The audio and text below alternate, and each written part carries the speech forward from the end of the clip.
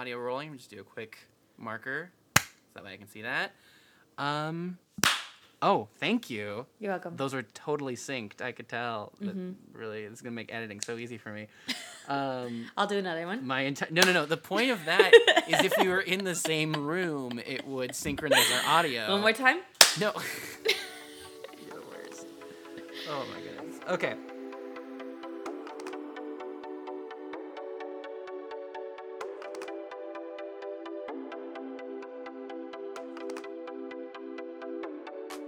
Happy New Year, and welcome back to the Fandom Handbook. I'm your host, Tony Piniella, and typically this is the show that serves as a how-to guide on how best to navigate long-running television series or convoluted film franchises. However, as we enter a new year, I wanted to take an opportunity to look back at 2021. And who better to do that with than the person I saw the majority of movies with, my girlfriend, Marissa Flores. We start off by covering movies that didn't quite make our list, either because they got slightly edged out of the top 10, or they were Fast and Furious. After that, we go film by film through our top 10 movies of 2021. We had an absolutely wonderful time recording this episode, so I hope you enjoy our conversation.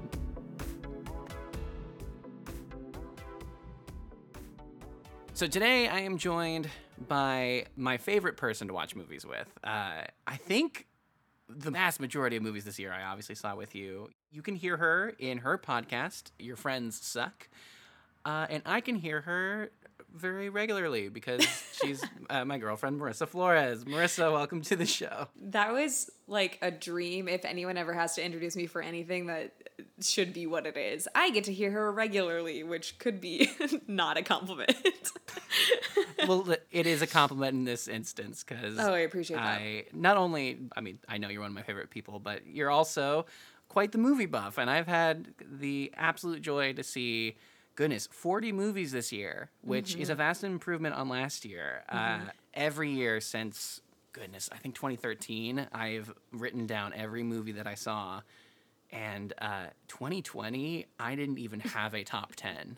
Well, I really think like 2020 in general didn't have its own top 10. I think you are not in the minority in that aspect. Well, I mean, there was like streaming options. And the sad thing was I was like, I can't make a top 10 list. Like Sonic the Hedgehog is on this list. I think that might have been one of the last movies I saw in theaters in 2020. But with 2021, we were thankfully able to return to theaters, about midway through the year, which was wonderful. We're out here on the East Coast and, in New York City. High vaccination rates and proof of vaccination to get into the movies definitely helps to feel a little safer going to the movies. And the interesting part about 2021 versus 2020, obviously, is that we did have a lot of movies that made theatrical releases, and then we had the weird combination of we're releasing it on the app and we're releasing it in theaters. Right. So that's a very interesting transition we're making for movie releases, is that in between of are we seeing it in theaters? Are we seeing it at home? Are we paying $30 to watch Mulan at home, or are we going to go to a theater? Spoiler alert, we didn't. We didn't. We did not. Of course, I mean, that we could bring up the whole controversy with Scarlett Johansson suing Disney over, Black Widow being streamed. But we're not. No, we don't. That's not what this episode is about. No. But my point is that some of our top 10 was stuff that obviously wasn't released in theaters at all. And if you weren't in this niche category of people that happened to stumble upon it, you maybe have never heard or seen some of this stuff. That's a key thing about this episode. I think typically the podcast is meant to be a how-to guide recommending how do you navigate such and such. This episode, it is just our opinions, and this is our experience and our personal... completely unprofessional, unsolicited opinions Exactly. about movies that you may or may not have seen. We also, turns out, didn't see some of the top-rated movies. Oh, yeah. So just to give a little disclaimer, when we go through our top 10, Marissa, I believe you have... the top 10 domestic box office grossers. Do you want me just to run through these bad boys? Just the ones that don't appear on our list. Okay. Yeah. So, Shang-Chi was actually number 2 in the top box office domestic grossing, which is very interesting. It was pretty high on both of our lists. Yes. And it was a very good movie overall. It was. I'm very bummed that Shang-Chi didn't make it on our top 10. I believe it was 11 on my list and number 12 on yours. I genuinely really liked that movie. I had a great time with it. It was very fun and entertaining. I didn't think I would necessarily love it, but I loved the characters. They're very charismatic and they were very entertaining to watch. And you're not the biggest MCU see all the movies person. I think this Correct. movie did a good job of being self-contained so that someone who hadn't, seen 20 plus movies, could still enjoy it. For sure. The next one, Venom, Let There Be Carnage. Ugh, we had an experience with Venom. We watched it together. We did. In researching the Spider-Man episode, granted, that episode went so long that I was like, I can't throw in Venom. So, but I was thinking about it at one point, and so we rented the first Venom on Amazon, and then we did see the sequel in theaters. Quickie review of that, I would say the first Venom, using our normal rubric of must watch, worth watching, etc. I'd say the first one is a worth watch for sure. It was very entertaining, and they're fun characters, to get them to watch them interact together. And then this new one, it felt like it was a stepping stone between that one and something else. It was weird, and I think the thing I enjoy about Venom is the character Venom and Eddie Brock in the first one. I think we developed such a kinship, and then this whole movie is just them not together. And so I was like, everything I like has been removed. What else was on that? Next is Black Widow, which I enjoyed as a movie itself, but again, a person that doesn't watch all of the MCU movies, my opinion doesn't Your really... opinion matters. I think it was, I thought as a person who was just seeing it as just watching Black Widow out of context of most other things, it was a very entertaining movie. I liked the characters. I thought they were a funny, weird mishmash family dynamic. But was it crazy mind-blowing of a concept for a superhero movie, quote unquote? Probably not. No, honestly, it sort of wanted to do what The Incredibles did perfectly, and the whole family dynamic thing. They had a slightly different take on it, and it was interesting. For me, it's skippable. If you are invested in the MCU, sure, see it. Otherwise, just go rewatch The Incredibles. I think it is a much better movie. That is just my hot take. Number 5. You're gonna love this. Oh boy. Oh no. Is this Cars in Space? I just have this gut feeling. I knew that movie made a lot of money. F9. Oh, the Fast God. Saga. I think Listen. Okay. This movie was made for people who love Fast and Furious. Clearly. Not for Tony and I to go see. This was not a movie built for your average moviegoer who was yeah, it's a new release. I'll go see it. We didn't know characters. We didn't know plot lines. Nothing's explained. A car flings into space for no conceivable reason. It's fun at points. Here's what I will say. It's just, I would much rather watch anything else, to be fair. But the thing is, as someone who loves franchises, and will there ever be a Fast and Furious episode of the Fandom Handbook? Probably not, because I should just watch them all. Oh no, are you going to make me watch all of these car movies? I'll come back. Anyway. The thing is, what I will say in comparison to the big franchises that I do love, I feel like while I would not recommend watching the final installment of several series, I wouldn't say watch Avengers Endgame out of context, or don't watch, the final of any of the Star Wars movies. It was definitely out of context. Right, but even then, I will say that there is a cohesive plot in those movies. If you watch, you're like, okay, I don't know who Iron Man, Captain America, Ant-Man, at least 20 characters are, but I can follow the mission, and I can understand what is happening. Fast and Failure, it's just it's this awful hodgepodge of cars doing things that aren't possible, which could be fun if the movie had this goofy tone, but then it also takes itself so damn seriously, and we're meant to really care about these traumatic backstories, and they spend so much time. You know what? I think you spent enough time on F9. We got to run through. Sorry. F9, truly my lowest, my 40 out of 40 on my list. It is the worst. He could truly go on about that movie for the next 45 minutes. So I'm going to cut him off here for the sake of you all. You're welcome. You know what? You are my favorite co-host. You can cut me off anytime you want. Number 6. Number 6, actually, the next two I didn't see. So number 6 is Eternals, and number 7 is No Time to Die. Oh, okay. So No Time to Die was enjoyable. Here's the thing. I'm not a James Bond person. But I feel like those movies you can see out of context and still be entertaining. As someone who's seen the last two out of context, I would say the last one wasn't very enjoyable, but this one was a good time. It felt like a culmination to something that I wasn't heavily invested in, but I still enjoyed. Eternals is very disappointing, and I really wanted to like it, and my quickie review of that would just be there's once again too many characters, and they focused out of the group on the least interesting ones for most of the time. Like, it's all this whole we're searching for our friends, and they literally introduced us to the Eternals in the order from least interesting to most interesting, which by the end we meet the last couple and I'm like, why weren't we with these guys?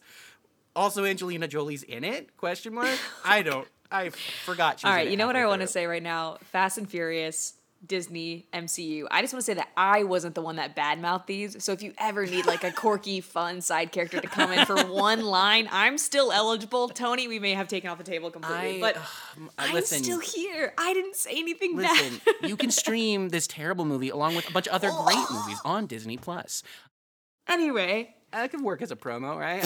I can badmouth that and Cruella, another movie that came out this year that was terrible. oh, I didn't think it was terrible. That's a different. We could go through the We bottom could. ones and argue them all day. That would and be a night. whole other episode. Actually, our top bottom ones would be way more sporadic and different than I think our top 10 would be. That is very true. The next one is A Quiet Place Part 2, which we did see very early on in the year. We did. I liked it. I did too. It obviously is reminiscent of the first one. Sure. A lot of not speaking during the movie, but it was good. It was very good. I'd give it a solid worth watching for sure. Especially obviously see the first one first. The first one I'd say is a must watch. This one was it was also very good. Yeah, and I think time. the first one definitely was more for a horror movie, a horror monster movie film. It was definitely more revolutionary in the fact that we can't make a sound. So you're not relying on the horrific screams. You're not relying on tense dialogue.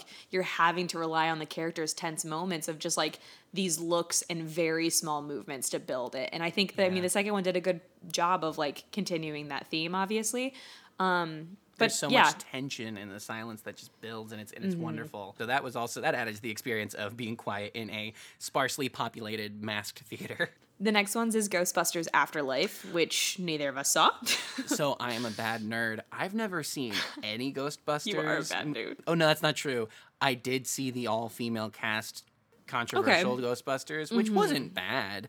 But the fact that I've seen that and not the original, I think is a stain on my reputation. For Ghostbusters, I do think you have to see the original to kind of be able to compare and contrast them a little bit better. Okay. It is one of those things where the originals is so goofy and fun and kind of leans into that. And I would be interested to see if this most recent one kind of does that too. Doesn't take itself too seriously and stuff. But that's obviously what the female cast one did as well. Right. Well, and Paul Rudd. I like Paul Rudd. I'd be I love interested to see Paul what he Rudd. brings to the table. Yeah. Love Paul Rudd. And then number 10 is Free Guy. I quite liked Free Guy. I thought it was a Okay. great time. I think you liked it more than I did, but When we initially came out of the theater, Tony was doing a deep analysis of Free Guy. And my point was it's another Ryan Reynolds movie that's just trying to be goofy and make money at the box office. And that is exactly but if what I could it rewrite is. the whole movie, I basically did a personalized episode of the podcast in real time for her. And what's weird about that is she couldn't unsubscribe from it in real time. Yeah, I couldn't walk away, block, turn down the volume, nothing. So I'm glad I took that one for you all. I liked it though. I had a lot of thoughts about it and things that I think could have been improved. But just because I thought it could have been better doesn't mean I didn't enjoy it for what it was. I also, yes, I did.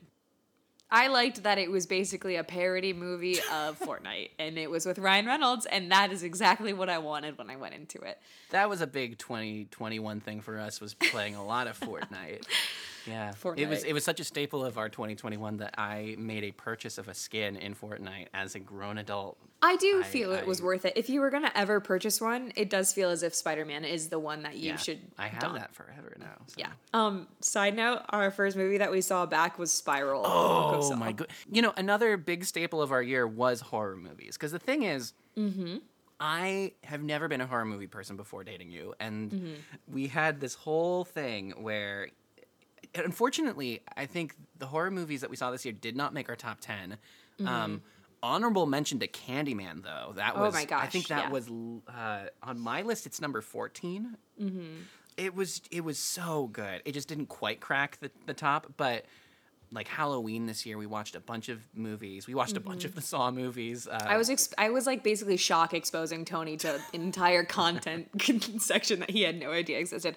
Yeah. I think the thing about Candyman, one, is that it was beautifully shot, and two, it did do a good continuation of the original story, which we didn't realize when we saw it. Right. We saw them in reverse order. We saw the new one and thought this was fantastic, and then went back and saw the original for what it was, and it was interesting to see all of the improvements that the new one brought to the narrative. Well, and I think the original was really just trying to be a horror movie, and then this new spin on it was like, let's show the horrors of gentrification and what happens when the Black community is interacting with the police, right, and why there's this deep-rooted generational fear of that.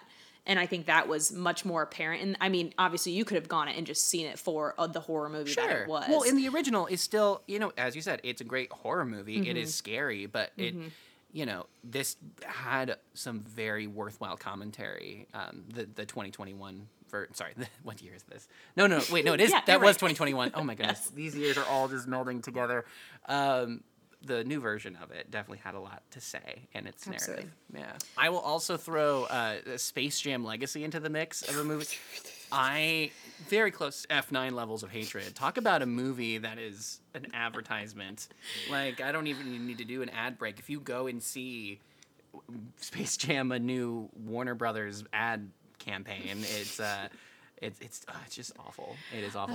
I am not an actor or even interested in becoming an actor at any point, but for some reason I feel bad-mouthing franchises because I'm like, well, what if someday they just need somebody to be Lola's voice that's completely different than what the original character is? What if LeBron James is listening to this podcast and he was having a great day? I don't want him to feel bad. And then I came in and I was like, you basically did a giant advert for Harry Potter. I would hate for Warner Vin Diesel Brothers. to lose sleep at night because we're bad-mouthing him. That's the issue that I'm having right now because truly, family is everything.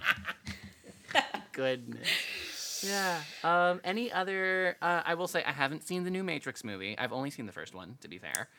I have seen the original Matrix. I have heard very mixed reviews about the new Matrix movie. Okay. Apparently, if you are listening to this and have not seen it, and you're like, "Oh, I should go watch it," apparently there is some triggering content, and that kind of comes out of nowhere during it. I did hear about that, actually. So I would warn that, and I would also say that for in general, the movies that we are going to talk about in our top 10 also have some of those themes. So that is true. We should definitely address that when we get to those installments. I'll say for myself, Spencer with Kristen Stewart. First of all, Tony watched Twilight for the first time this year, so everyone can give him a round of applause for finally. Horror movies, Twilight. Finally, we're getting Tony caught up to date on all of the content he should have watched growing up. Forget Spider-Man. I needed to watch.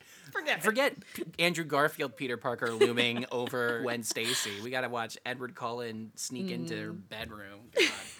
God. But I've heard that Spencer was amazing, and we did not end up getting to see that. I've heard that King Richard was incredible, which That's I still do streamable. We can still watch 100% that. plan on watching.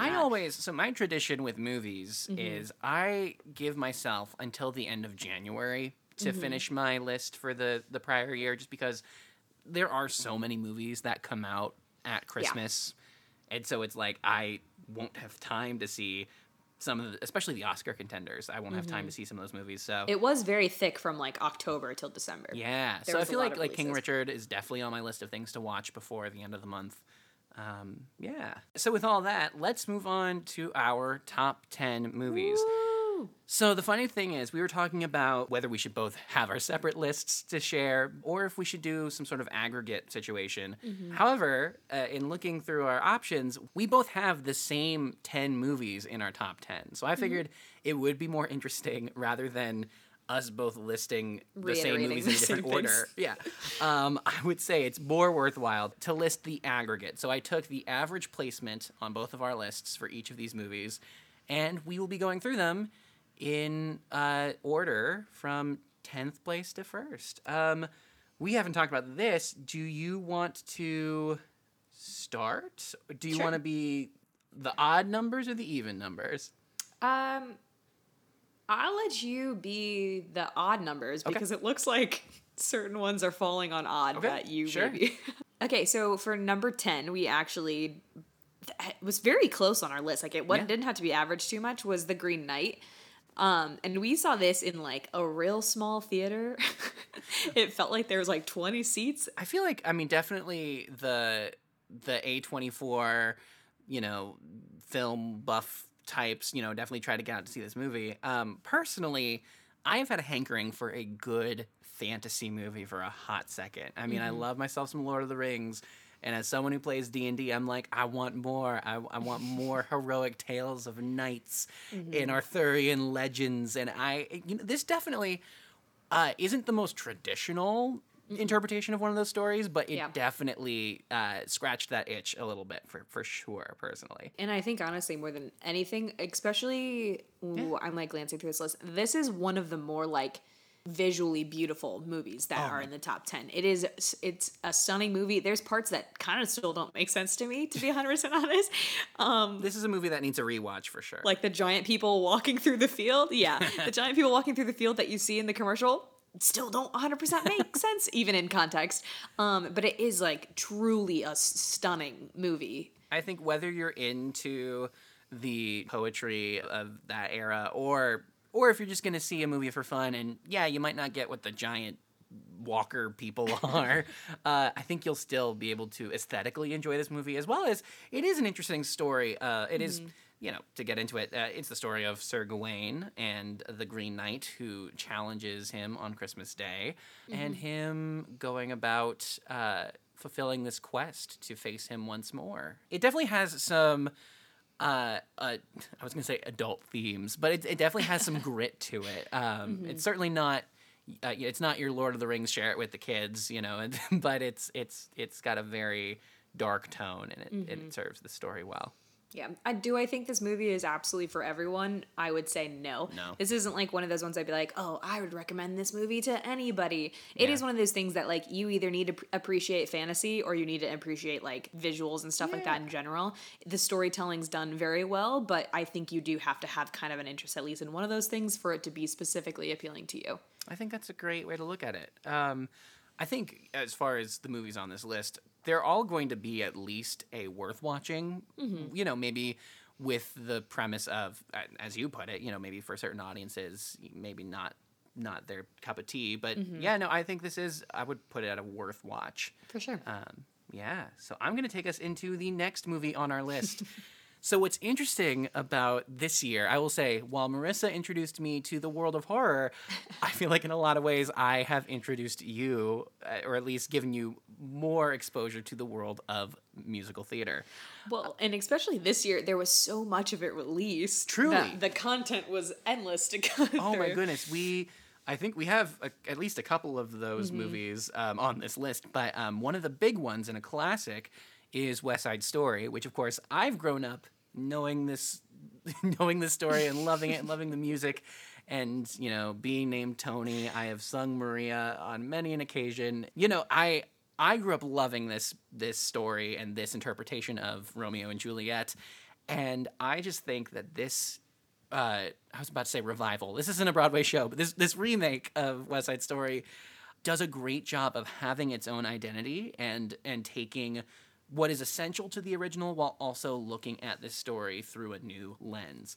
Marissa, on the other hand, you had never seen or maybe even heard any of the music from this? Yeah.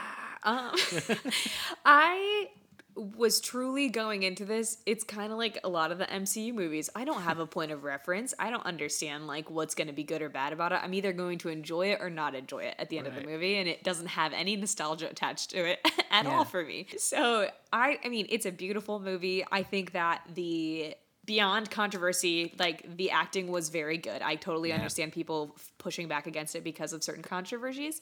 However, acting was amazing. The music was amazing. Yeah. It is a very like beautiful movie in general. Obviously, if you're into musical theater in general, you're gonna love it. Oh, this is a must-watch for anyone who is in that realm. And I think if you aren't into musical theater, this is a movie you can still enjoy. I think especially like until like 2 years ago, probably wouldn't have said that I'm like super into musical theater or of any of my friends. I probably would have been like the least educated. But I still enjoy it, even though I had no point of reference of like, what's happening? How is this going to end? I will say, as much as you talked about me having some opinions coming out of Free Guy, it was really fun to experience this movie through the eyes of someone who had no context. Here's the thing. I've been a 16, 17-year-old that's just like absolutely smitten with somebody, but it took place over like 48 hours. I just was like, it doesn't make sense to me that they were like, okay, we're just gonna leave. Like, there was just pieces of it that I was like, this doesn't seem realistic. But if I've learned anything from musical theater, a day in a romance in a musical theater production is about a year in normal life. So I just have to take that. They're children. They're very innocent. Their love is so pure. Oh God, Tony just looks over at me at one point with tears streaming down his face, being like, their love is so pure. And like me, oh my God, dry eyes. I was like, they're in a gymnasium. They're in a gymnasium. They're at a I think school part dance. of it was loving this story as much as I do. I was definitely anticipating certain parts coming up. So yeah, I was welling up with tears at the very start of hearing the soundtrack. Jesus. But I know. But the thing is, I do think. I mean, I'd be remiss not to mention, Rachel Zegler is a star in the making. I cannot wait to see her as Snow White in live action Snow White. Like, she's going to be amazing. So the actor that played Riff, I thought was also amazing. And So you had good. said he's obviously a musical theater person, but me not having that point of reference, he was incredible, I thought, during the entire thing. You know who he was previously? Yeah, Another Riff. movie we saw this year. Well, he was Riff, but as someone who hadn't seen a Broadway show until it reopened this year, he was in the original cast of Dear Evan Hansen. You did say that. Okay, yeah. He was, what's the name of the kid who... Connor. Spoiler alert. Connor, thank you. I can't even say. And he pretends like he's a musical theater fan. Trigger warning for the musical because of, the topics of suicide and, that. Trigger warning for the movie because it's just a terrible experience. Again, Tony has his own opinions. I'm going to keep quiet just in case anybody ever needs to cast me in I'm anything. too old to be Evan Hansen. I'm okay. You're not going to see me waving through a window with a cast. I'm fine. Anyway. Oh, I did want to say, Steven Spielberg brilliantly directed this movie. There's times with the visuals that, once again, it was stunning. I got to throw in Ariana DeBose. I think she's going to be nominated for an Oscar, folks. I think her Anita is so good. In America, she's dancing like there's no tomorrow. And Rita Moreno is a national treasure, and the fact that they were able to work her into this movie in a way that paid tribute to the original, but also, didn't distract from what was going on. I think this movie is very well executed. It is also very fun as people who only speak English to go to a film that is also in Spanish with no subtitles and listen to parts of the audience like react to pieces that you don't understand what's going on. And then the other part of that is there was a couple that was sitting next to us that clearly spoke Spanish because they were laughing at parts I had no idea what was going on. And then there's a scene where there's like shadows that are cast across the floor, and the kid next to us just goes, "All right, Steve," and like does like a little clap. And I was like, "Oh, you're on first name basis with Mr. Spielberg. That's very interesting." Yeah. But yeah, it is a beautiful movie in general. You've created the perfect segue. Speaking of movies that are bilingual and have Spanish-speaking parts in it, our number 8. Granted, wait, you're doing this intro. Yeah, he's like kind of stealing my moment. Sorry, but it's fine. I really, you set up the segue of bringing Number 8 is West Side Story. Encanto. Thank you all for coming here. So Encanto was, it's fun, it's musical, it's got a lot of family drama. Honestly, to have a family movie that deals with generational trauma, I think is brilliant. I'm so glad that it exists in the Disney canon. Which is so funny that somebody had posted on social media being like, I went with my boyfriend and he was not understanding like why certain people were mad during the movie, and she was just like, oh, you cannot relate this at all. Oh. But it was like it's a very good movie just of like certain expectations that are set up by your family or like your own heritage, and like feeling like you have to either meet them or conform to certain different things to be successful, quote unquote. Right. It is also interesting. Somebody else had pointed this out on social media that I saw that I didn't necessarily think of like the like pecking order of children, and how like the oldest sibling is so perfect, and then the middle two have like their own specific things that they have to be, and then the youngest is like this certain thing. It's a fun movie though, even if you get rid of the trauma. It's strange to have a movie whose antagonist isn't, you know, an evil sea witch or a captain with a hook on his hand, but it is in fact I shouldn't spoil it, but it is in fact the family structure and this toxicity that exists within pressures from and those expectations. Those are truly that is truly the antagonist of the movie.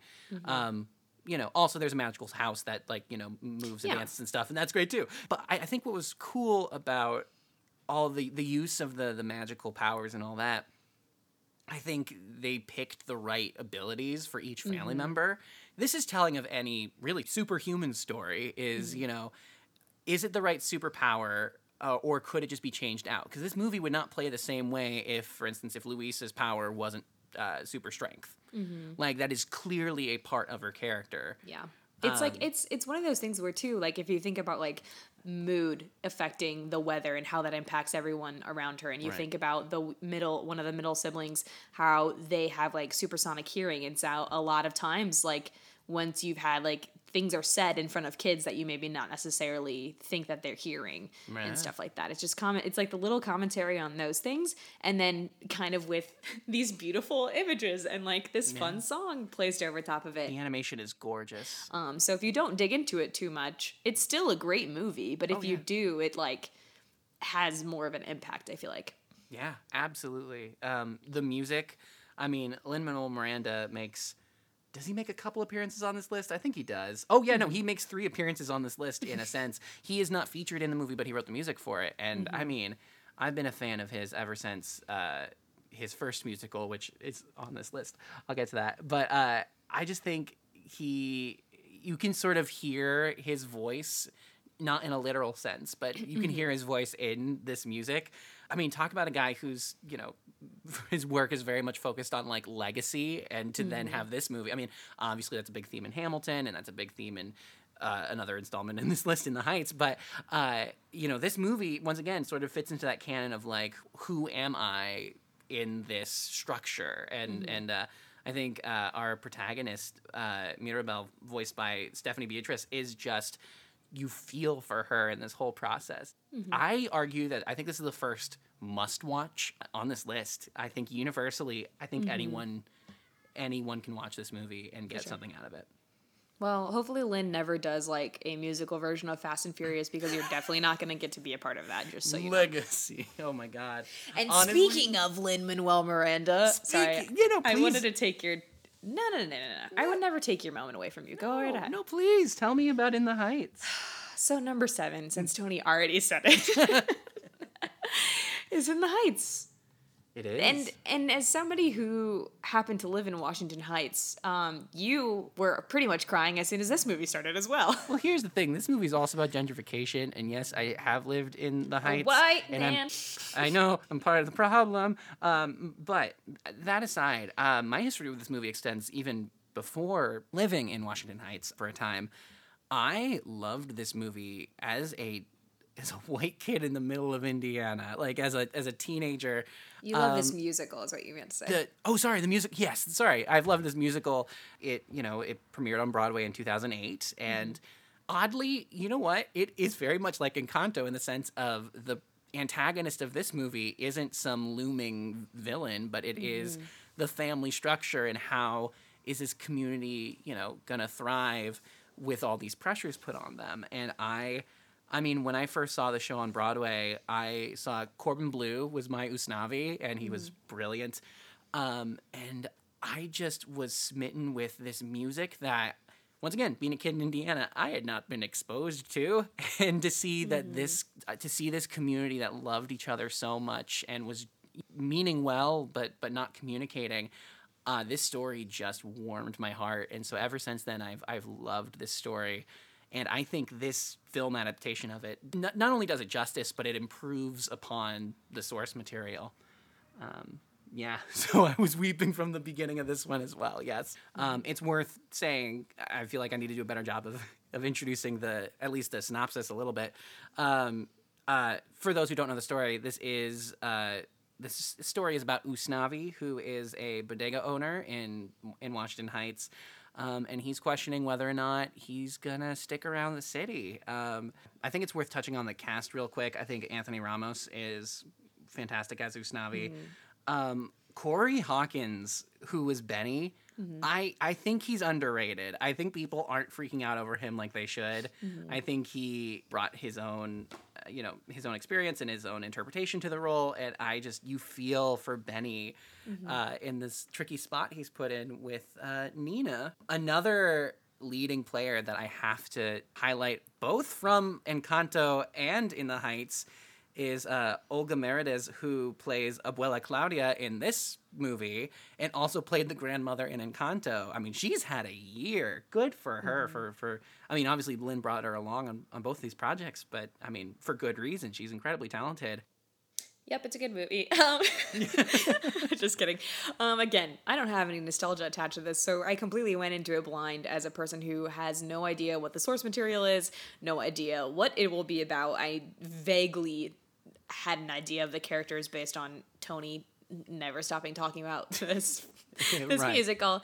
But it's fun. It's entertaining. It is, like, the pacing through the film is very good, because it's one of those things where I feel like it can feel long, especially when you're taking like a 3-hour musical and making it into a film. Sure. It can feel like they're going to be like long, but it does keep the pace up, that it's entertaining. It keeps you moving through the story. There's not really a low part where we're bored at all. There's something constantly happening, and because there's so many like main characters, quote unquote, we're getting to see into little glimpses of different people's lives and how they're intertwined. And so there's always like a little bit of an issue going on somewhere. So we get to kind of have those little peaks and moments. But overall, it's great. It's entertaining. The music, beautiful. The visuals, beautiful. Yeah. The choreography is great. Is fantastic. And the use of the neighborhood, I think, the best movies about New York really, I mean, we said this about the Spider-Man movies as well, but they really allow New York to be a leading player, and to see that neighborhood utilized the way it is, it's beautiful on screen. Do you have any standout like moments or like songs from the We've show? been talking about In the Heights for a long time. What are you talking about? There's never too much. We've been talking about it for a long time. Okay, time. You all should just go see it. It's in our top 10 for a reason. That's I'm true. telling you as a not musical theater person to go see That's it. true. This is the one movie this year that like came out that was a musical theater piece that I'm like, yeah, go see it. Do you You're give probably it a gonna like it. must watch, Marissa? Honestly, of the musical theater stuff that we saw, if I was like, this is a person who's not interested necessarily in musical theater and I was going to give them one from this year, I do think In the Heights probably is the one that I would tell someone to watch from this year. Because it is, especially like, I feel like this, like when I think of this, I think of like my mom. I'm like, of these movies, which one would I tell her that she should watch because like X, Y, and Z? Sure. We love Stacy. We love Stacy. I think In the Heights is the one that I would recommend to her because it's more fast paced. There's something happening the entire time. There's like little bits of drama that's happening constantly. We have all of these intertwined relationships to kind of look at. So there's stuff like constantly happening.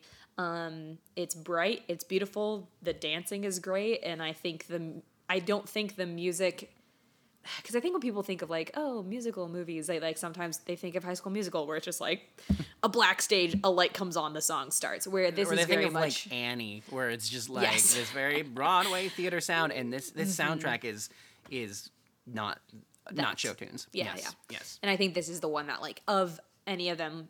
Is there another one that I liked more? Yes, but for different reasons. But this is the one that I'd be like, yes, if you're not a musical theater person, this is the movie this year that I would tell you to go see. It's not like I'm like, oh, this is 100% watch for everybody. I would like pretty high on you should watch it. Okay, I will begrudgingly. This is Tony's must watch. Probably. I'm gonna take it a step back and say it's like a very strong, worth watching. Yeah. We got to move on from. All right, move on. Nights. You get to We've been introduce here our for way next too movie. long. Yeah. So there is no segue for this please, movie. please Because try. I've been sitting here for the last 6 minutes while Tony has been going on about Lin-Manuel Miranda and In the Heights and New York City and all of these different things. This movie has no musical numbers. This movie has. If you think about it, Marissa, gentrification. What is gentrification? It's kind of like a cage almost. It's sort of like Nicolas Cage. All right, we're done. We're done with this. Our number 6 is Pig. our number 6 movie is Pig. So the IMDb synopsis is a truffle hunter who lives alone in the Oregonian wilderness. Or Oregonian? Oregonian? Sure. Anyway, here we are. Roast me in the reviews. You can leave him 1 star because I said that. Must return to his past in Portland to search for his beloved foraging pig after she is kidnapped. Yeah, and that's what it's about. That is what it's about. I just didn't want to give away any plot points because there is certain things that are revealed as it goes on that are kind of important to the story. But it stars Nicolas Cage and Alex Wolff. And they're basically our only characters for the majority of the movie. Yeah. And they both are phenomenal. You know what's crazy about this movie? It is quite short. Lots of people want to compare the premise to John Wick, where, I mean, they're both similar premises where they both have a loss and it involves an animal. But where John Wick is this sweeping action epic where, there's a lot of violence and stuff, this is the most peaceful and calm movie experience of the year, potentially. There's mild action, but... he's forgetting a couple of moments. Okay. But I will say that I think that the way this movie reveals pieces of our main character's life is interesting. It's the opposite of In the Heights in the fact that there is one main storyline and that's all we're following basically the entire time. We're not cutting away to other characters and like learning more about their drama. We're focused on Nick Cage and Alex Wolff this whole time. Right. I love Alex Wolff. There's so many things that he has been in that I'm like, this kid, he's probably older than me. This kid is phenomenal. And I feel like I haven't seen a Nick Cage movie in a while that I've been like, wow, he is honestly, great. This is one of the, I mean, I don't think, maybe I haven't seen enough Nick Cage movies, but out of the ones I've seen, I feel like he's always, so big and over the top and crazy. And I think this is the most subtle performance I've seen from him. Yeah, it is very subtle. And the movie is tense, but you're not sure why at the beginning. And there's like a heaviness to it that happens throughout and it is a very slow burn. And it isn't one of those movies that I'm like, wow, you're going to be blown away from it from the very beginning. But I do think it's a very good movie overall. Yeah, I don't think there's much more we can say about it without spoiling. Yeah. Visually, do I think it's visually spectacular in the sense of like, the kind of visuals we were talking about in Encanto or West Side Story. Or Green Knight even with like CGI. Right. This has no CGI. We have a dreary Oregon. We have It is. That's basically our backdrop and that's all you need. Again, It's not trying to hide behind like fluff or extra characters or anything. It's like, here's what the story is and what we're following and this is what you came here to watch. It is incredibly grounded. I give Pig, I mean, granted, I don't know if there's any content that we have to, I mean, it's rated R because there is some violence and some language. There's definitely language. But outside of those parameters, I give this must watch. It's one of those movies, and I would say that's the case with a couple others in the list, where it's just, I can't tell you much, just see this movie. And I would say that is the case with Pig. Yeah, it's not an action movie, so don't go into it thinking it's that. Right. It is more so like a drama, and it is one of those movies that you kind of just got to stick with because things are revealed as things happen. And so you kind of just have to stick it out, and the reward at the end is You're following this journey of Nicolas Cage trying to find his truffle pig. That's it. Yep. That's the whole thing. Yep. and Alex Wolff is like his bumbling sidekick that we just have to kind of root for the What whole is time. he's like a pig dealer? What is he? Yeah, no, he's a like- truffle dealer. He's a truffle guy. Yeah, he buys truffles from Nicolas Cage. Is the Right. whole premise of their He's even his interaction to truffle begin with. man.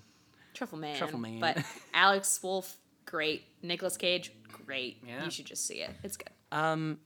So that was number 6. So number 5 on our list. We're getting into the ones that like these 5. I'd be like, you gotta watch them.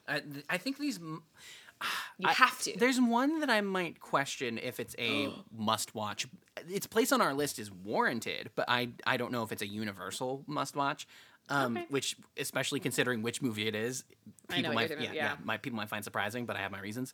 That's not the case with this next movie. No. So, in and of itself, it is on Hulu. It was one. I think it may have been the first thing I watched in 2021. Yeah. It is a live taping of a show that ran here in New York.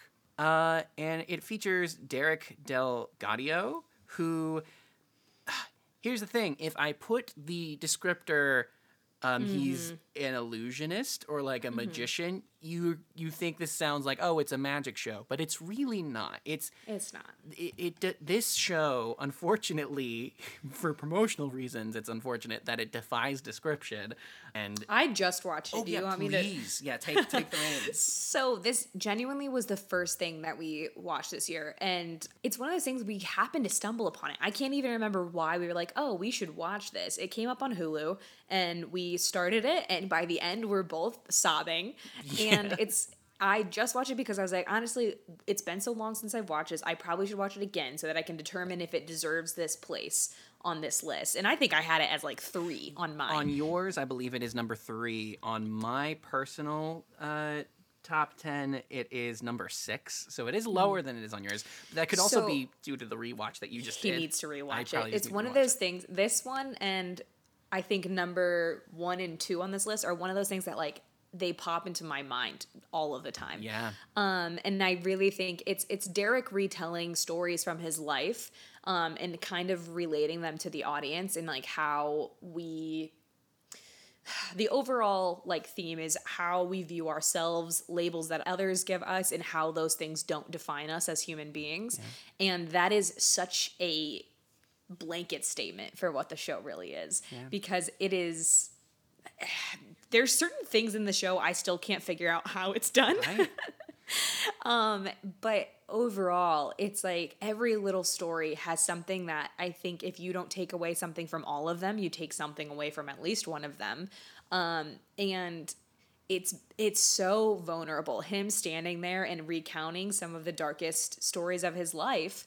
And he's sharing them with you because he's like, I'm showing you my hand because I know that you as a person can understand this and will empathize with it, and you can take something from it as well. I will also say on the flip side of that, though, there are definitely some moments of levity, and I think the moments that surprise you, some moments are grim, but some moments are funny, and there's moments where you're sobbing, but you're laughing all the time. Right. There's the use of illusion in this, I think, as a storytelling mechanism, it catches you off guard at certain points, and not in a bad way. It's I very much like what Marissa said. It's hard to quantify what this is, and to be fair, that is kind of what in and of itself is about. How we do try to assign labels to things, and so in reviewing this movie, it doesn't have one. You can't do that to this movie. Yeah. It's not a magic show, and he's an illusionist, but it's used so well in the storytelling. Like you've already said, it's used so well in the storytelling. It doesn't feel like he's pulling a dove out of a hat for no reason. Right. Everything feels purposeful, and it's put there for a reason, not just to get an audience reaction. Yeah. Yeah. So I don't really think I can say anything else. That's it. It is, however, heavy content. Yes. So if you are not in a place where you can watch that, I recommend saving it for a time that you can. Yeah. But it is one of those things that is such a great reflection to kind of sit there, watch it. I do actually recommend New Year's is a great time to watch it if you are in the mood for it. Absolutely. Because it is a good reminder of like, who am I? What are the labels that I put on myself? And why do I do that? Yeah. Okay, well, why do I get all the hard segues? Listen, you had your choice between odds or evens, and I was... Well, I wanted to give you the musical theater pieces, to be fair. I know it, so that means you have to do Spider-Man. All right, well...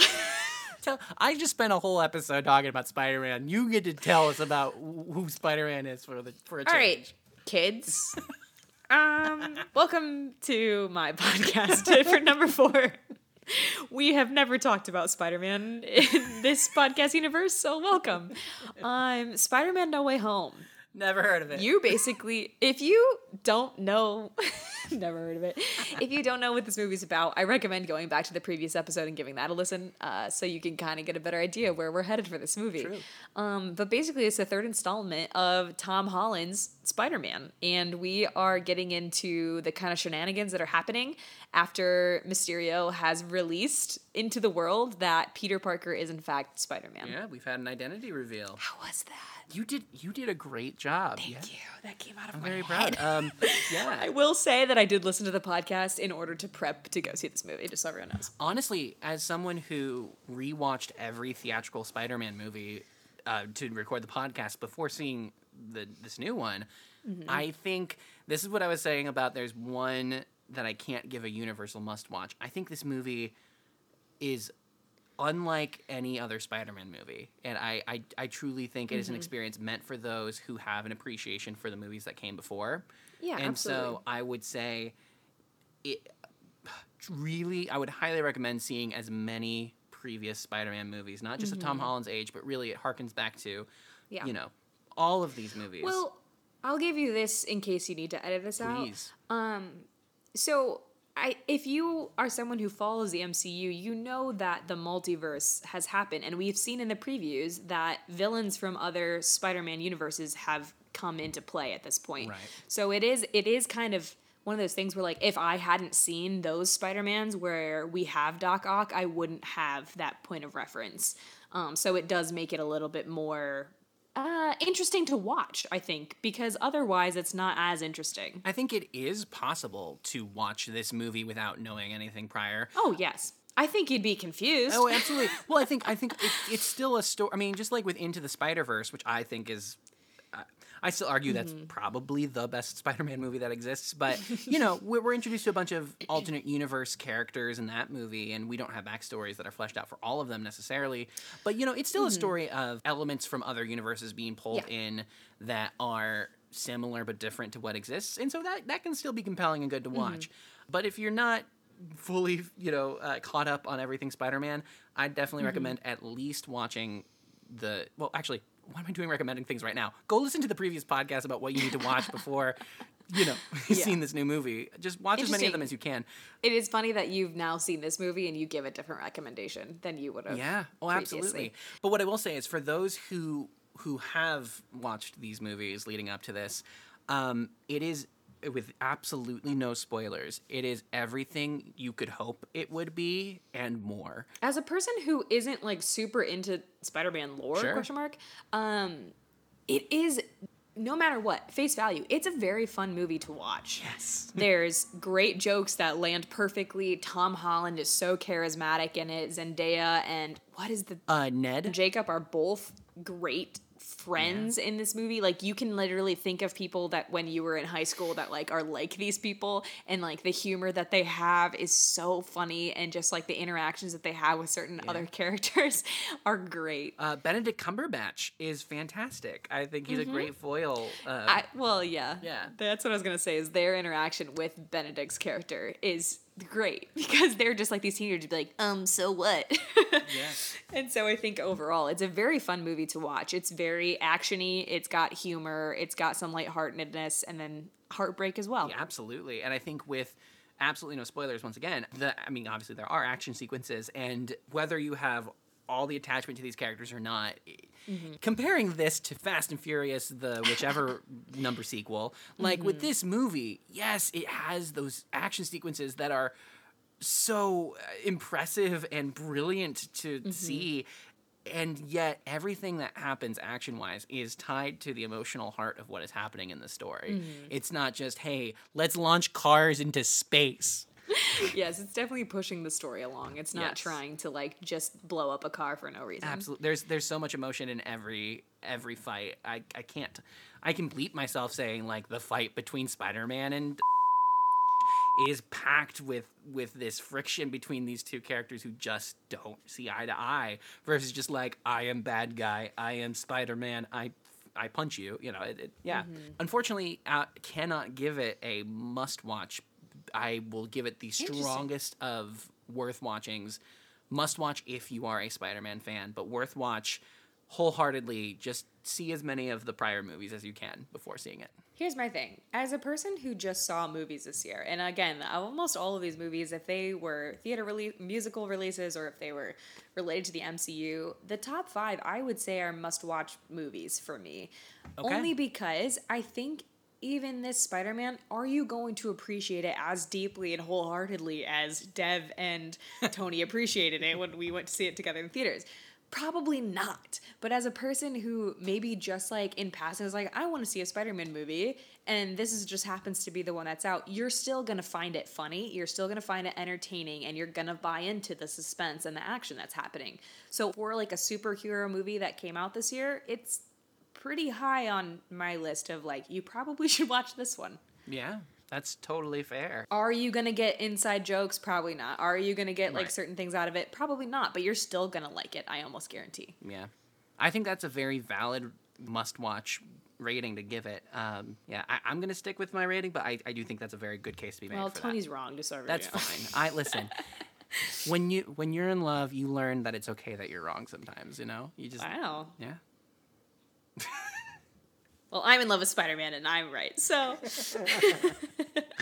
And with that, we move on to our number 3, which in our aggregate rating is Tick, Tick, Boom. Speaking of a former Spider-Man, Andrew Garfield, wow, he brings the performance of a lifetime in this adaptation of this autobiographical musical written by Jonathan Larson that has now been turned into a feature film directed by Lin-Manuel Miranda in his directorial debut.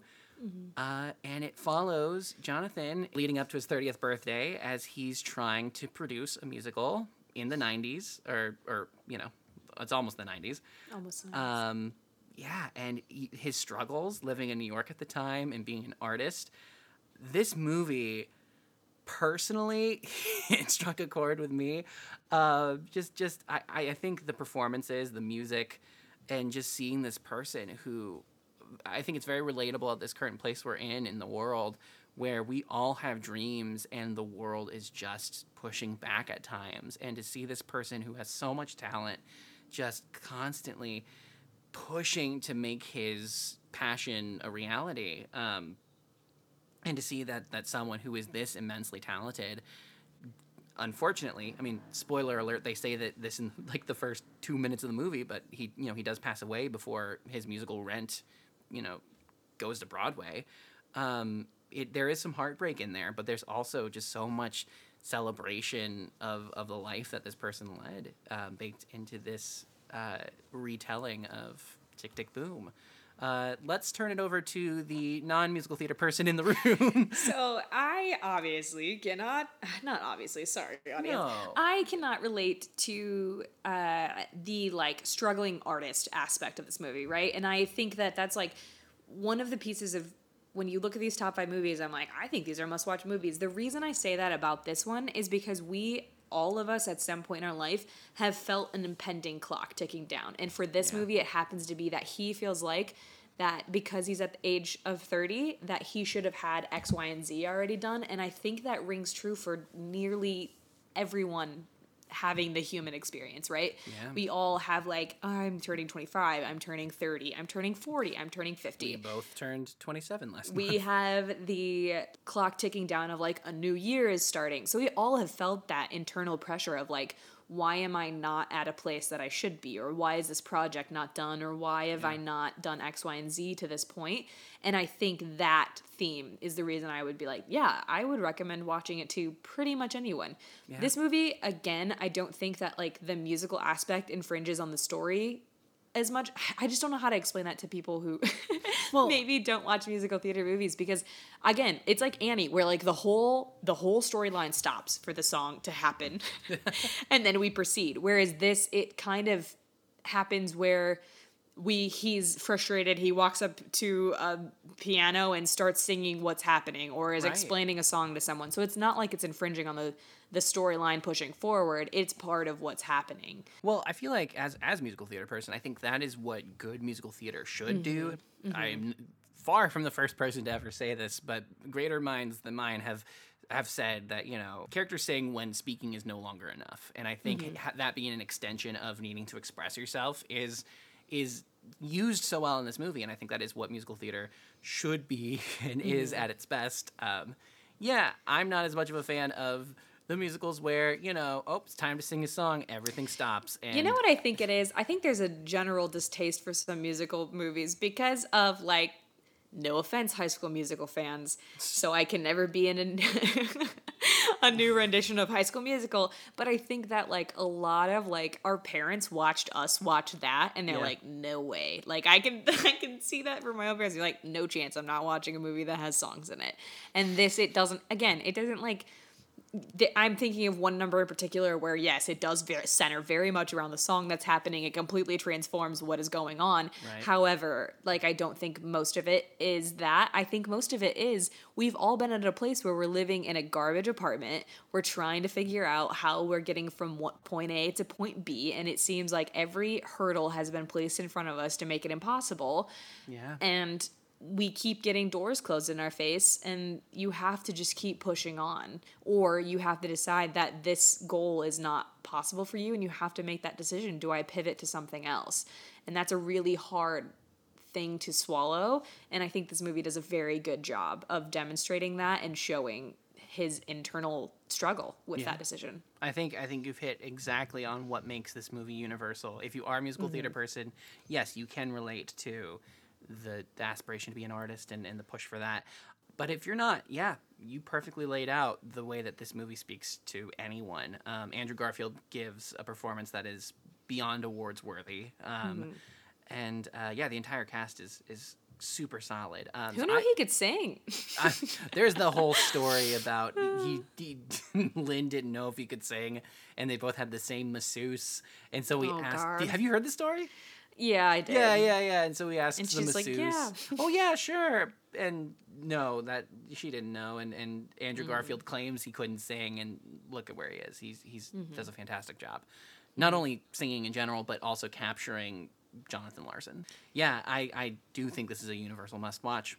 So, Tick, Tick, Boom. See it. It's on Netflix. For sure. So... Number 2. We're in our top 2, everybody, and this is where it gets a little gritty. So our number 2 is Bo Burnham's Inside, that was released on Netflix. Oof. Basically, Bo Burnham is a comedian, and he shoots and performs a comedy special over the course of a year, all alone with no crew and no audience in his home. Yeah. This takes place during the pandemic, and truly, it is one of those things you can take at face value and probably still enjoy, or you can take it for this person having a very human experience and trying to find ways to express it to other people through song and comedy. And it's beyond words. I don't know. It's literally just Bo in his house, sometimes in his underwear, with like a hand light, filming himself singing. Right. And it's amazing. I think this movie, or this special rather, it is the perfect time capsule. I think when it comes to, in my mind, the best movies of 2021, there is nothing more 2021 than reflecting on the year we experienced prior. Yeah. And I think this special has stuck with me more than anything else. I mean, the parts that are funny, the parts that are heartbreaking, as someone who, in the future, hopefully looking back once we're hopefully past the pandemic, you can relate to all of these different moments he's experiencing. And yeah, I mean, talk about we all went through the most isolating time, and then a special called Inside comes out where this person is utterly alone and trying to process it, and watching them. There's a lot of people who say like, oh well, he's doing this all by himself. I guess anyone could have done that, and it's like, but they didn't. They didn't. He did, and not only did. did he do it, he did it at a level that is staggering. I mean, it's weird to talk about cinematography when it is a guy alone in his house doing it all by himself, but like the use of this one space. He's doing lighting, he's doing audio, he's doing green screen. He's like doing everything by editing by himself, and that's incredible in itself. Right. He wrote all of it. He performed. I mean, talk about, I edit this podcast, and I've had to like work on things that I'm also featured in, and it is the roughest thing. Imagine writing for yourself, then performing it, then reviewing your own performance of it. I can't even imagine. It's funny. I hadn't really, I had seen some of his internet stuff back in the day, and I did see 8th Grade, which was his directorial debut a couple years ago, I think. I forget. Time is a concept far from my understanding after the pandemic, but I wasn't super familiar with his stuff, but I think a lot of his work that I went back and sort of watched after seeing Inside is weirdly, it's very meta, and it's about performing and about performance anxiety. And so you look at some of it and you're like, oh, you'd feel like this is only relatable to performers. And some of it definitely hits. But I think also this experience in particular of being in quarantine, everyone who lived through this can relate to. I will say, as being a child of the internet, I knew Bo way before he was a comedian. Right. I was watching his stuff when I was alone in my bedroom at when I was in 8th grade in 2008, early 2000s. And he had a lot of quote unquote edgier comedy. In retrospect, is it controversial? Pieces of it, yeah. He has a whole song about that in this. He does. And he was a kid writing songs and jokes to other kids, and just so then to fast forward and see him in this, it's so crazy to watch a person mature and be able to reflect on those moments, like you said. And it is crazy to see how much his songwriting, quote unquote, because he's always done comedy linked to playing a piano in the background. And he's done stand-up specials, but he originated being in his attic in his parents' house, his bedroom, playing the piano and making up songs to sing to the internet. And it's very interesting to watch that evolution to this point, to a person that literally, he turned 30 during a pandemic, and to basically be like, oh, I grew up watching this person, and now I'm watching them have this internal struggle that I'm also having. That's incredibly difficult to put into words, and yet somehow he explains it to you in a way that makes sense. And he's not only commentating on that, he's commentating on the way we use social media and the way that we view each other through social media, and how there's certain topics we don't take seriously enough, but we teach children about them in this lighthearted way, like global warming, and how even the sexting song is so just, it's funny and it's light and it's thrown in the middle of all of this really heavy stuff. And the sexting song is also not just about sexting. No. It's about a failure to communicate. And it's sort of everything that's in this. You can take, I would say the filler song in this one is entitled Shit. And it's just about how he feels like shit. And it goes on for a hot second, and it serves its purpose. But I think most of the songs here definitely explore isolation and failure to communicate with others. And as far as the use of music in this, as much as we've been talking about musicals, I argue that this is a musical almost entirely. There are some spoken bits, but it's mostly a story conveyed through song. And comedy songs, some of his other stuff, it's fun, goofy comedy songs. These are legitimately good songs. Yeah, who knew Bo Burnham can sing? Jesus. Not only can he sing, he can write, and yes, we know he could write comedy, and he's very intelligent, but as far as the composition of the songs, my only complaint with the songs and Inside are that they're so short. Some of them are just a verse and a chorus, and I'm like, no, I want two verses, a bridge, and multiple choruses, because I want more. That's my only complaint. It is one of my favorite cinematic experiences, period. as someone who just started using Spotify, I did not have a Spotify app. However, I did have an Apple Music. What's the Apple Sorry, equivalent? my audible eye roll was because you just went to Spotify. I did just switch to Spotify, but I think like out of my top 10 songs, like 6 Most of of them were from Inside. I would say there should be a trigger warning thrown on. There is discussion of self-harm and suicide in one of the songs, which in context, I mean, yeah, it is about isolation and it is pertinent to the story. But if that is something that you're not able to handle at this moment, there also is at the very end, because it's discussed the way it is, a suicide prevention hotline, phone number. Yeah. That is something to be aware of. And I think also too, it's Bo so doesn't shy away from the fact that like it's the pieces in between the songs too where you watch him do a take 4 times for like a line, and you watch him like yell at himself because he's frustrated, and you watch him like trying to set up lights, and his perfectionism and his anxiety getting to him even though there's no one there watching. He has like this pressure that's on him to get this right, and genuinely, it's so I have not human. related to something more than watching him start singing a verse of "Look Who's Inside Again," and then just like, nope, He's nope, like, yep, nope, garbage. do it again, like yeah. literally, yeah.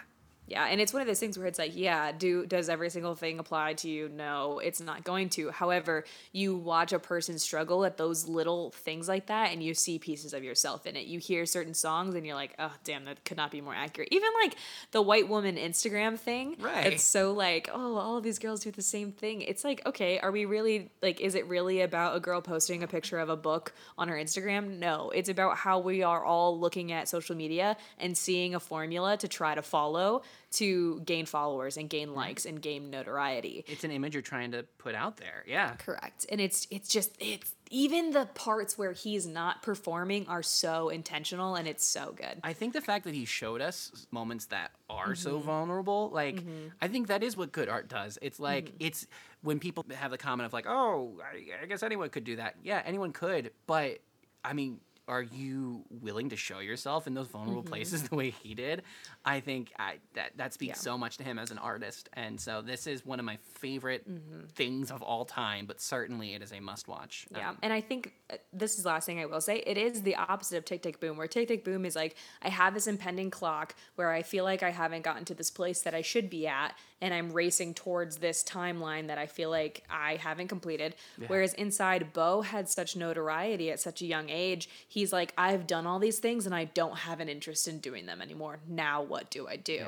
Yeah. Bo's clock has stopped. The ticking Bo is has like, stopped. I'm turning 30 and I literally don't want to do this shit anymore. So what do I do now? They also and both have songs about turning 30. Literally, they both have songs about turning 30. I don't know. I do like Bo's. It's pretty catchy. Maybe that's why that's our list. We probably put these movies so high up because we're also both turning 30 in a few years. Yes. But it's so good. It's such a like documentary. It's really amazing. Yeah. One of the best experiences of the year. So now we finally get to approach our number one, which for the record, number 2, we both put Inside as number 2, and we also both universally agreed on our number 1, F9 starring Vin Diesel. Should we say also that this technically wasn't released in 2021? So here's the weird thing about like indie films. Yeah. I mean, technically it was shown before 2021. However, it did not get a theatrical, like I don't know if it was wide release, but it wasn't released. Though. Well, it was like 5 theaters. Like here's what happened. We saw Green Knight. Right. And we saw a like maybe 15-second preview for this movie. And we're like, oh damn, we should go see that. It looks we so look good. around, it shows at one movie theater in the city. Turns out when I looked afterwards, it only showed in 5 theaters in the nation the weekend that we happened to see it. Yeah. Granted, this movie is now available to watch on Prime Video, so we would both highly recommend, since it is our number 1. This movie is entitled 9 Days. How would you describe this movie, Marissa? Oh, you want me to give a description of this movie? I'm happy to give it a go, but I mean, if you... I'd go ahead. Okay. Well, no. Here is what I struggle with. We went into this movie so blind. Yes. And granted, So this is a blind. show about giving recommendations, and so I need to give some. But truly, if you want to just take our word for it, go see 9 Days. Thank you for listening to the podcast. This is the end of the podcast for you. Have follow us on our socials, blah, blah, blah. But if you do need more to be enticed a bit further than that, it stars Winston Duke, who is a phenomenal actor. If you haven't seen him in Black Panther, he was also in Us, which is another favorite of mine. Talk about that's the closest thing to a horror movie that I really saw prior to you, Marissa. But basically, he's a man who lives in a house in the middle of what seems to be a void. I have the brief description up if you want me to give that. You know what? Rather than me, sure. Okay. Let's see what you got. So, Winston Duke interviews 5 unborn souls to determine which should be given a new life on Earth, and the unchosen ones facing oblivion. And that's the only description of the movie that's given. Yeah, and I mean, whew, these last 3 movies of our list. Don't watch in this order because what does I this say feel like, about us that our top 3 movies are all about like you know what it is I think they universally speak to our generation as a whole of we all are living these like prime years of our life in like a weird doom pandemic, and these all 3 are such human experiences that make it feel relatable to us that we don't want to watch the action movie that like makes us distracted. We want to feel something, and these movies make this movie in particular too, man. I think, escapism for some people is watching a Spider-Man one night. It certainly is for me at times, but I think especially with what the world is like right now. Well, I felt like when we were all holed up inside, we were doing all of the escapism and none of the feeling, and now it's like we have to step back into those human skins and feel things again. We've been made to question what's important and reprioritize and sort of think through what we want to do with our lives now that we are outside.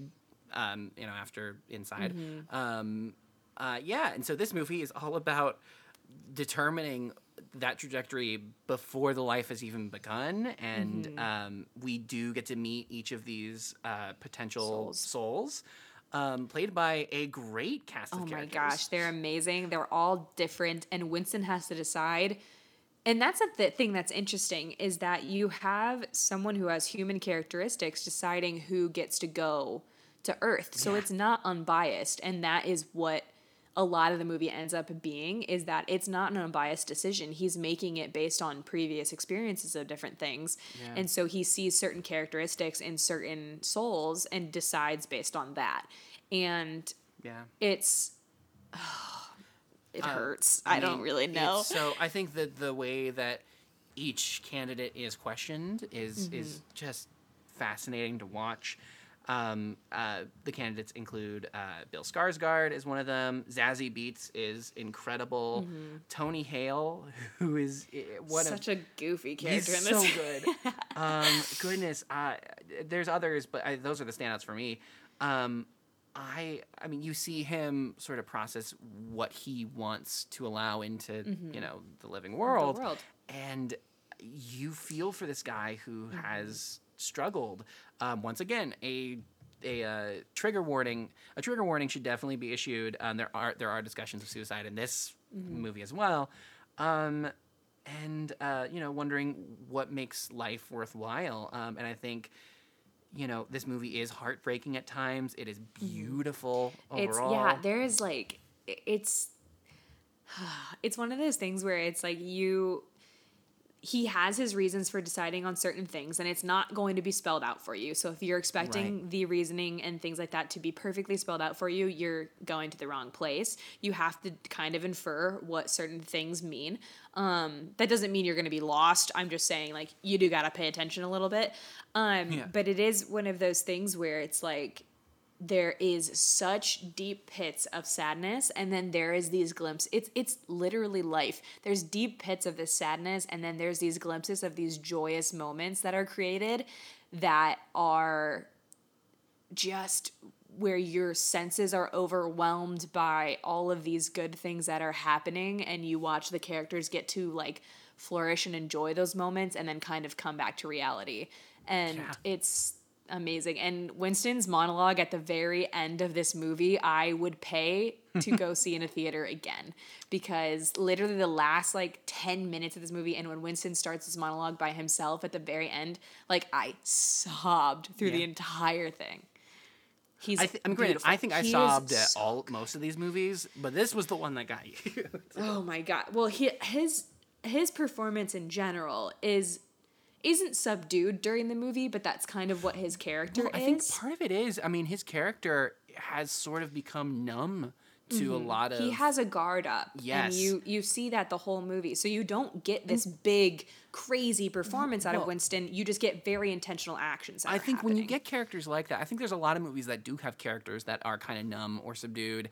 And some of the, sometimes you see a performance where it is sort of one note and it's like, oh, this person doesn't have much range, blah, blah, blah. But the fact that we do see growth within this character and taking it, I mean, that's any character. You want a good arc. And it's like, you see him start in this place and you see the way that he develops without spoiling it. And you see that range that he has, and like I've always known he's a great actor, but this movie proves that he's a favorite. Away. Yeah, it was amazing. Yeah, so a universal must-watch aside from the trigger warning. I think everyone should see this. 100%. Yeah, and that surmises our best cinematic experiences of 2021. And there is no one who I'd rather... I'm going to be sappy here. I'm sorry, Marissa. There's no one who I'd rather see any of these movies with than Marissa. And I'm very lucky to have someone in my life who I can share a love of good movies with. But I'm just going to get past the schmaltziness. I'm also very lucky to have an outlet here to share my love of movies as well. So if you saw movies that we mentioned or ones that we did not mention that you want to throw, into the conversation, you can connect with the show on social media.